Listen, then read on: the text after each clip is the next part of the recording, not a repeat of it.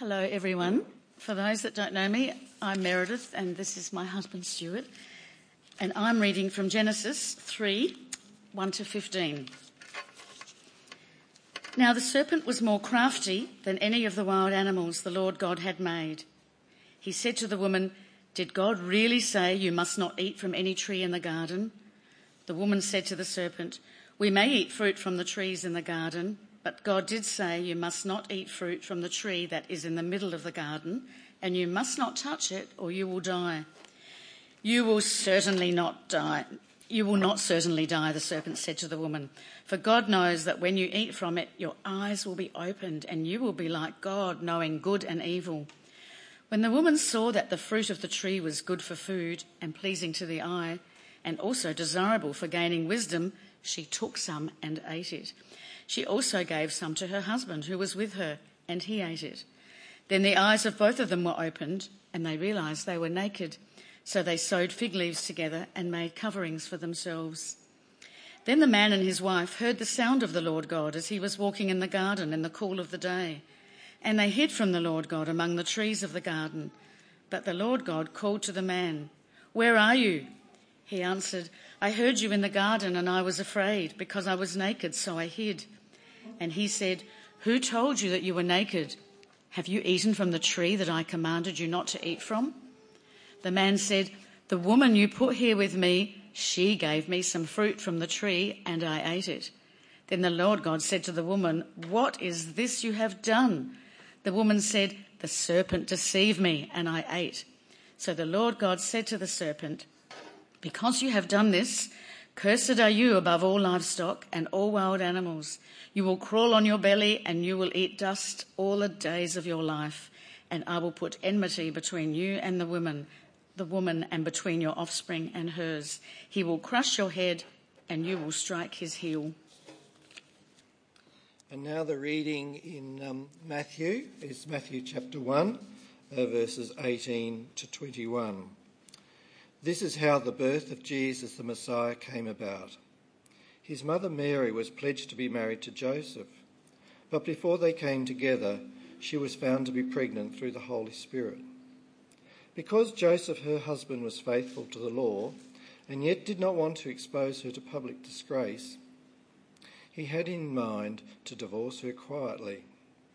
But after he had considered this, an angel of the Lord appeared to him in a dream and said, "Joseph, son of David, do not be afraid to take Mary home as your wife, because what is conceived in her is from the Holy Spirit. She will give birth to a son, and you are to give him the name Jesus, because he will save his people from their sins." And before I go, I want to tell you that last year at this time, I was asked to read the first 17 verses of Matthew. So I am very thrilled that I got the second section to read today. If you're unaware, the first 17 verses of Matthew have a lot of tricky names in it. Actually, I was reflecting on this. A year ago as a church, we were not in this building. We were actually meeting for church online because the COVID cluster had hit and the school didn't want us here. So it really is good to be with you this morning. Hey friends, my name is Scott. I'm the pastor here at Trinity Church Paraka. It's nearly Christmas time, isn't it? It's nearly Christmas, it's approaching. And so I want to actually hear from you in a moment. What do you like about Christmas? Is it the food, the presents? Have you got a family tradition that happens every year that you look forward to? What is it that you like about Christmas? Why don't you turn to someone beside you and ask that question to each other. What do you like about Christmas? And we'll come back together in like a minute. Well, that's probably not quite a minute, but we'll come back together, friends. What is it? What do you like about Christmas? Shoot me, pop out some of your answers. What do you reckon? What do you love about Christmas? Food? Family? Presents? Yep. New songs. New old songs. There's only one time in the year when you can sing Hark the Herald Angels, right? Yeah. Any others? I was thinking about this earlier on in the week, and I realised the older I get, the more I become a bit of a Christmas Grinch, I'm the one in our family who wants to keep holding off putting up the Christmas tree. I think we don't really need that up again. And I try to resist carols being played in the home. Like, it's just old people singing old songs, isn't it? I have a whinge about Christmas lights as well. Like, aren't we supposed to be using less electricity, not more? But even for someone like me, Christmas is a bit of fun. There's lots to love about it. I'm the kind of person who puts my hand up and say food is the best part of Christmas. But if you think about it, let's be honest, Christmas doesn't really do much for us, does it? I mean, it might be fun and relaxing and enjoyable, but does Christmas really change anything? On Boxing Day, we're going to wake up and the conflicts in our family are still going to be there. On Boxing Day, we're going to wake up and the pressure from the workplace, it hasn't gone anywhere, even if you do have a 2-week break. COVID's still going to be here, wreaking havoc on any plans we try and make for 2022. And even on a wider kind of society level, domestic violence is still going to be a scourge amongst us. Our federal parliament is still going to be rife with abuse and misconduct. You see, Christmas doesn't actually change any of that at all. If anything, Christmas just takes our mind off it for a day, which is actually maybe why we like Christmas. Christmas doesn't change the world. And honestly, do any of us actually expect that it would? God does. God thinks Christmas is a big deal. Because according to God, Christmas changes everything. So over the next few weeks, we're going to be looking into what the Bible has to say about Christmas. And it might be a bit surprising, but God makes some huge promises, some life-changing promises about Christmas, about how Christmas changes and has to reshape the way we think about the world. And today we're going to dig into the first of these promises.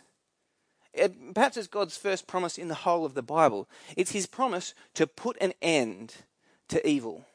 It's the promise, as Kieran said, it's the promise of a snake crusher.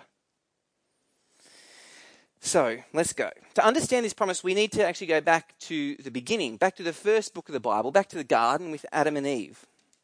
And what we see there is that God has made a good world. In fact, not just a good world. This is a very good world. Like, this is top shelf kind of stuff. Take a look at how Genesis 1 puts it. So God saw all that he'd made, and it was very good. After he's made everything, God kind of takes a step back and reflects on it, and he goes, look at this. It's terrific. This couldn't be any better. And if we went on and read all through chapter 2, you'd see this more and more and more. God makes this beautiful garden for people to live in where there's abundant, good kind of food. There's the scene there is unbeatable. There's rivers and gold and meaningful relationships. It's a picture of full of rich goodness and life for people. And into this really good place, in chapter 3, Satan creeps in, looking like a snake. And he brings evil with him. This is the account that Meredith read for us just a moment ago. And we saw there Satan tempted Adam and Eve to eat the fruit, to go against God, have this forbidden fruit. He twists God's word, and essentially he calls for a mutiny against God. And both Adam and Eve agree. They listen to Satan, and they're led by him into evil. And make no doubt about it, that act of eating the fruit, it's profoundly evil. I mean, we could sit back for a moment and think, oh, it's not really that bad, is it? I mean, it's just fruit. Isn't fruit supposed to be good for us? And you could even sit back and think, well, good on Eve. Good for her standing up to this oppressive God. He's created these arbitrary rules and she needs to liberate herself from this oppressive overlord, and she did, and now she's free. Good on Eve. But that's actually not what's happening. That's to misread the Bible. The Bible talks about this as a profound evil. Because remember, who is God here? He's not an oppressive overlord of tyranny. He is a generous and good giver. He has richly given Adam and Eve everything they have needed. A place to live, full of beauty, good food, good relationships, everything they've needed. Even he has given them life itself, as if this kind of God is going to hold back anything from them. But what's their response to God? What do? It's kind of like that petulant little kid who folds their arms and says, no, it's not good enough. God, we know better than you. We'll take it from you. You just go and sit in the corner, please. A couple of years ago, I read about this guy in the news. His name is Raphael Samuel. He lives in India. And he was in the news because he was suing his parents. Now, what do you think it is that he did? What did his parents do to him to make him want to sue them? What do you reckon? They made him eat his Brussels sprouts. It wasn't making him eat his Brussels sprouts. No. And it wasn't that they raised him badly. And it wasn't that they neglected him. It wasn't that they didn't give him enough opportunities to flourish in life. He's suing his parents, get this, he's suing them for giving birth to him. You know though, before you get up on your high horse, listen to his argument here. They gave birth to him, and yet they didn't consult him on it. That's it. They didn't have his consent to bring him into this world, so they shouldn't have done this. That is his claim. And as a consequence, he says, because you didn't have my approval for this, you need to pay for my entire life now. That's his claim. It is insulting, isn't it? It is. The disrespect involved in this. His parents have every right to be offended with him because they have given him everything. They've given him life. They've loved him. They've raised him well. They've given him plenty of opportunities too. This guy is a guy who's been raised. Now he's a successful man in business. And yet this is how he treats them. To say, not good enough. I want more. Give me all of your money. In a sense, that's what Adam and Eve are doing to God. God here has given them everything, and they still say, no, God, not good enough. And from that moment on, evil has entered into God's world, and it's all come, the one who's behind all of this, it's all come through Satan. Which begs the question, doesn't it? Who is Satan? A lot of people think Satan is a fallen angel, an angel who's sinned against God, probably a very powerful angel who sinned against God. The problem with that idea is that the Bible never actually directly tells us that that's what happened. There are a couple of passages that people tend to turn to that they think say this is what Satan is. But actually, if you look at those passages closely, they're not actually about Satan. They're about different foreign kings, a king of Tyre and a king of Babylon. That is, we're not really directly told where Satan comes from. But we are told really clearly what Satan is like. You see it in his name. His name is Satan, which is a word that means adversary or opponent. That describes Satan really well. Firstly, Satan is God's adversary. It's not that they're kind of these great rivals who are kind of on level footing and they're just going to duke it out until hopefully one of them finally wins. It's not that at all. God is far greater than Satan has ever been. But they're adversaries in the sense that every good thing God wants to do, Satan stands and opposes it. And he drags humanity into it as well, tempting us to stand with him in opposition to God. But also Satan's an adversary to us, to people, in the sense that he accuses us of wrongdoing. With Satan, it's kind of like being in a courtroom, and Satan is that lawyer who keeps saying, God, this person is guilty, you must punish them. God, you saw what Adam and Eve did. You know what they've done. They need to be punished. You cannot let them off, God. God, you know Scott. You know what he's like. You know his greed, his lust, his anger, his pride. He is guilty, God, and you need to do something about it. You see, Satan's kind of like that kid at school, the kid who would dare you to do something, and you'd know it's wrong, But, your mates are around there, you feel the pressure, you want to go ahead and do it. And so you do. And as soon as you do that thing, he runs off to the teacher and dobs on you. That's what Satan's like. He tempts us, and then when we stuff up, he turns around and says to God, oh, look what he did, God. You've got to punish now, don't you? There's a real ugliness to Satan and his character here. So for a moment, back to Genesis 3 for a moment. God's made this really good place. Satan comes in. He brings evil with him. And the question is, well, what's God going to do about this then? This is where God promises something that is actually amazing. It's breathtaking if you think about it for a moment. You see, the moment that evil enters into the world, God doesn't just sit back and go, oh, I hope this just goes away. He doesn't sweep it under the carpet as if to try and clean up a mess that's just going to grow and grow. At that moment evil enters into the world, God promises this will not last. Evil has an expiry date. And he says this in Genesis 3 in verse 14. Let me read it again for us. It says, so the Lord God said to the serpent, he's talking to Satan here, and God says, because you've done this, cursed are you above all livestock and all wild animals. You'll crawl on your belly and you'll eat dust all the days of your life. I'll put enmity between you and the woman and between your offspring and hers. He will crush your head and you will strike his heel. Did he catch that there, what God is saying? There's one coming, a human, a descendant of Eve, an offspring of the woman. This one's going to come.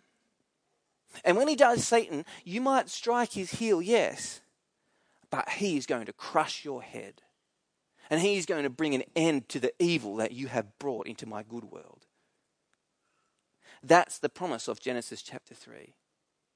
A snake crusher, a one to put an end to evil in the world. And on one level, that sounds great, excellent. I mean, who doesn't want a world without evil, right? But if you stop and think about it for a bit, there's a problem for us in this. The problem is that evil's not just out there. Evil's not just something that Satan is capable of and responsible for. People can be evil too. And if God promises to deal with evil, put an end to evil, doesn't that leave us in a dangerous position? Because, well, what if I have done evil? What does that mean for me? Now, by and large, I think most Australians hear this, and we try and deal with this problem by breaking people up into two groups. There's two groups of people. On one hand, you've got some bad apples, yes. You've got your Hitlers, your Stalins, your Pol Pots. This is the kind of people who, they might be in charge of the big companies who have shoddy practices and pollute the environment and exploit their workers while reaping millions for themselves.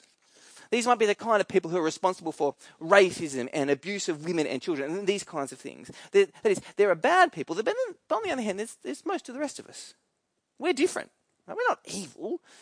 I'm not saying we're perfect, but we're good, or at least we're good enough. We break humanity into these two categories. And most of us think, well, if God's going to put an end to evil, that's a good thing because we're not some of those bad apples. We're this other kind of person over here. But if we're honest for ourselves, that's not really a good explanation, is it? That's not a good explanation of the world and what we see. Because, well, don't we all have those moments where we miss the mark? Where we do the thing that is wrong? We're not proud of it. And we know we're not proud of it because, well, we like to keep it a secret. We hope not to be able to tell anyone about it. And we prefer others to not know because if they did know that of the thing we did, well, what would they think of us then? If you're anything like me, there's not just one of these moments in your life. There's plenty. I'm pretty convinced that if you knew the depths of the darkness in my heart, you probably wouldn't want me to be your pastor. You probably wouldn't want to know me. The truth of life is, we're a mix. Life is not a kids' TV show where you've got good guys and bad guys. In real life, we're a mix. We're capable of doing good and evil. And so we're not just capable of doing good and evil, we actually do good. And we do evil. The truth about life is evil is not just an out there problem.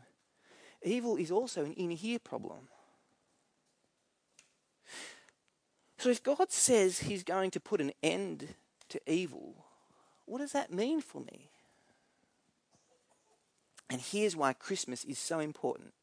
We read earlier what happened, Stuart read for us, what happened in the lead up to Jesus being born with Joseph. And Joseph was told, no, take Mary as your wife. The kid's not yours, but it's not that Mary's been unfaithful, that the child is from the Holy Spirit. And then Joseph was told specifically what you need to name the child. You are to call him Jesus. Jesus, the name there, means the Lord saves. And the verse says you're to call him Jesus because he's going to save his people from their sin, from the evil that Satan has infected and brought into the world. Jesus is going to save people from that. This is no ordinary child here. He is God's solution to the problem of evil. He is the snake crusher. Now, right back at the start of the Bible, God says evil has an expiry date. And now here, at the very first Christmas, as Jesus is born, God says, this is the one. He is going to put an end to evil in my world. Can you see, friends, then, why Christmas is such a big deal to God? And here's how Jesus does it. He dies. In the prime of his life, he dies. Which looks like a complete reversal. How does that help the problem of evil? But actually, if you look at his life, and if you listen to what he says during his life, he was always intending to die. It's like the purpose of his life was to come and to die. Because his death is not an ordinary death. His death is not the end. Because when Jesus dies, he absorbs that punishment for sin, for my evil in himself, which has big ramifications for Satan. It means that Satan's accusations crumble. Remember what Satan is like? He tempts me to do sin, to do evil. And when I do, he turns to God and he says, hey, God, you saw that, didn't you? You better do something. Now, you need to punish Scott. You can't let him get away with that. Except now, when Satan says it, there's another voice that speaks up. It's Jesus' voice. And he says, no, Satan, you are wrong. That has been paid for. I've dealt with that already. It is done. See what this means for Satan? His great weapon against us, his accusations, well, now they're all toothless. Satan as a serpent, it's like he's been defanged. There's nothing he can do now. All that's left for Satan is to await his pending destruction, which Jesus will bring soon. And there's a great picture of this in the book of Revelation. That's where I want to turn to now to end our time together. We're going to turn to Revelation chapter 12. Now, Revelation can feel like a bit of a strange book. There's all sorts of weird and wonderful kind of pictures that are painted there for us. But in essence, these different pictures, they all show us the gospel message, the message about Jesus. So I want to walk with you now through one of these pictures in Revelation chapter 12. Let me read from verse 1. It's up there. Revelation 12, verse 1. A great sign appeared in heaven. A woman clothed with the sun and with moon under her feet and a crown of 12 stars on her head. She was pregnant and cried out in pain as she was about to give birth. There's a very Christmassy feel about these verses, isn't there? Here's a woman who's pregnant, the baby's about to be born. There's even kind of all sorts of lights, reminds you of the Christmas lights on the tree maybe. But things change very quickly. Look in verse 3. Then another sign appeared in heaven, an enormous red dragon with 7 heads and 10 horns, 7 crowns on his head. Its tail swept a third of the stars out of the sky and flung them to the earth. The dragon stood in front of the woman who was about to give birth, so that it might devour her child the moment he was born. Not so Christmassy in these couple of verses, is it? Now there's this destructive dragon there, and he's out to get this baby. And we learn in verse 9, we'll see in a moment, this dragon is Satan. And if you think about it, this actually does really fit with the Christmas story. Right from the word go, Satan was out to get Jesus. Maybe you flick your minds back and remember, what happens when Jesus is born? Well, there's this king in the land, his name is Herod, and he heard about this birth of a new king. And what did he do? In a moment of great evil, he had many babies killed because he didn't want a rival king. And so he went to bloody lengths to exterminate any possibility. It's an action from King Herod that feels like it's got the fingerprints of Satan all over it. And so in Revelation 12, here it is, Satan sitting, waiting to devour this child. And what happens next in verse 5? Well, this is the woman, she gave birth to a son, a male child who will rule the nations with an iron scepter. And her child was snatched up to God and to his throne. The woman fled into the wilderness to a place prepared for her by God, where she might be taken care of for 1,260 days. Notice here, there's protection from God. The woman gives birth, but before the dragon can devour the child is snatched up, taken safely to heaven, to God. And then God also provides a safe place for the woman to go. And it seems, well, maybe this is the end. Maybe there's nothing more to happen, but really things are just about to pick up in verse 7. Then war broke out in heaven. Michael and his archangels fought against the dragon. The dragon and his angels fought back, but he was not strong enough, and they lost their place in heaven. The great dragon was hurled down, that ancient serpent called the devil or Satan, who leads the whole world astray. He was hurled to the earth, and his angels with him. And this is really the climax of the picture in Revelation chapter 12. Here's a war between heaven and hell. On one side, there's Michael and the archangel from heaven and Satan and his army from hell. And they clash in this great battle. But Satan's overpowered. And in defeat, he's thrown, he's hurled down. And we're left with a question then, well, how did this happen? How was Satan defeated here? How's the victory won?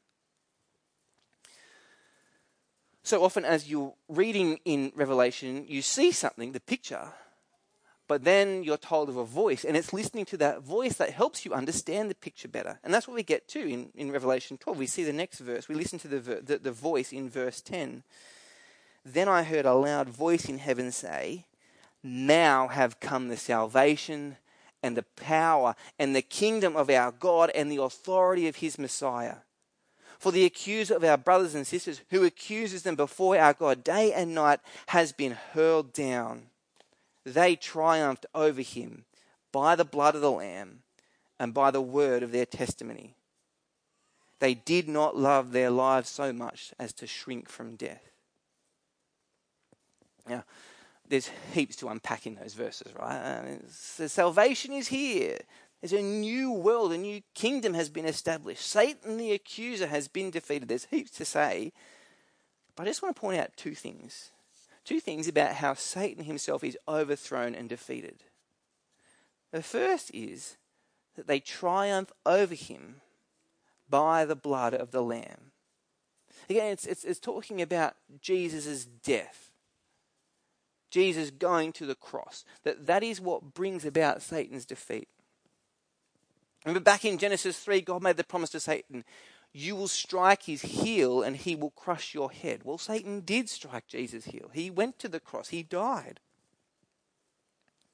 But that's also the moment when Jesus crushed Satan. In his death, Jesus brings about an end to Satan. And so now Jesus promises a world, a new kingdom, one where Satan has no impact. Here is a world without evil, promised by Jesus. Do you want to see that place? Do you want to be in that place? A place where there is no evil? Where those in power cannot and do not abuse? Where family violence is a thing of the past? Where hate and racism do not exist? A place with no conflict and no pain? You want to see that place?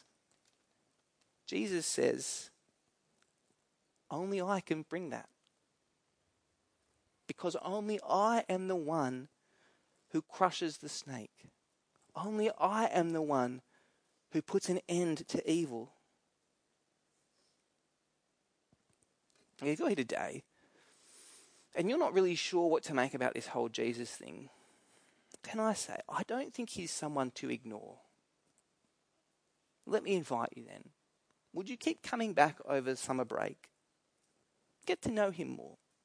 Jesus is going to be the focus of everything we look at. Would you like to get to know him? We'd love to invite you to be here amongst us and do that with us.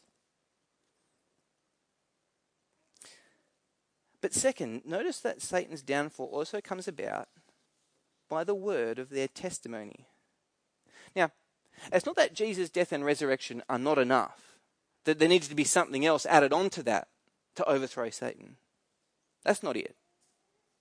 But it's saying that as people go on speaking about Jesus, as we go out and tell other people about what Jesus has done, well, what happens to Satan and his kingdom then? It shrinks. As we speak about Jesus, as we invite people to live to Jesus, some people say yes. And so there is another person whom Satan cannot accuse. There is another person for whom Satan has become powerless, the toothless snake. And so Satan's influence, it shrinks and it shrinks as people begin to follow Jesus, which is why we want to make the most of Christmas. Which is why we're going out of our way to try and do something on Christmas Eve, do the Christmas Eve carols, because, well, here's one time in the year where many of our friends might actually be open to coming to church. Many of our friends who normally would stay a mile away might actually come along with us. We want to do whatever we can to help them hear and know about Jesus. And next year we're going to do it all again. We'll learn from what we did this year. We'll get better at it next year. Because we want to be those who keep speaking about Jesus, the one who brings an end to evil in our world. So let me end then, friends, with this simple encouragement. Who could you invite to Christmas Eve carols this year? There's a leaflet on your chair there as you came in. That's for you to take home with you, not to put on the fridge so you can remember, but take home. Maybe you want to pass that on to a friend and invite them along too. Who could you invite along to carols this year? Over the Christmas season, is there someone that you know whom you could speak to about Jesus, about what he's done for you, about the hope that you have put in him? There's a nativity scene up there. Might look nice and cute. But ultimately, it's not one of those nice Christmas things that actually do nothing. This is a reminder that Jesus' birth is God's marker. It's God putting a line in the sand. Jesus' birth is God saying no to evil. It's God saying, I am putting an end to evil. Because the baby in the manger, Jesus, he is the one who crushes the serpent's head. He is the one who finally makes evil expire. Christmas is huge because it is all about God putting an end to evil. And in light of that, I'm going to pray and say thanks to God. Will you join me? Our God in heaven, thank you that you do not let evil go on in your world. We praise you that you've put an end to it, that you are putting an end to it, and that you will put an end to it through Jesus. And so we long for that day, Father, when evil is completely ended. Thank you that Satan's accusations now no longer hold anything over us because of Jesus. And thank you that Jesus promises us a new world, a new kingdom where there is no evil. Help us look forward to that. Help us speak about that. We ask in Jesus' name. Amen.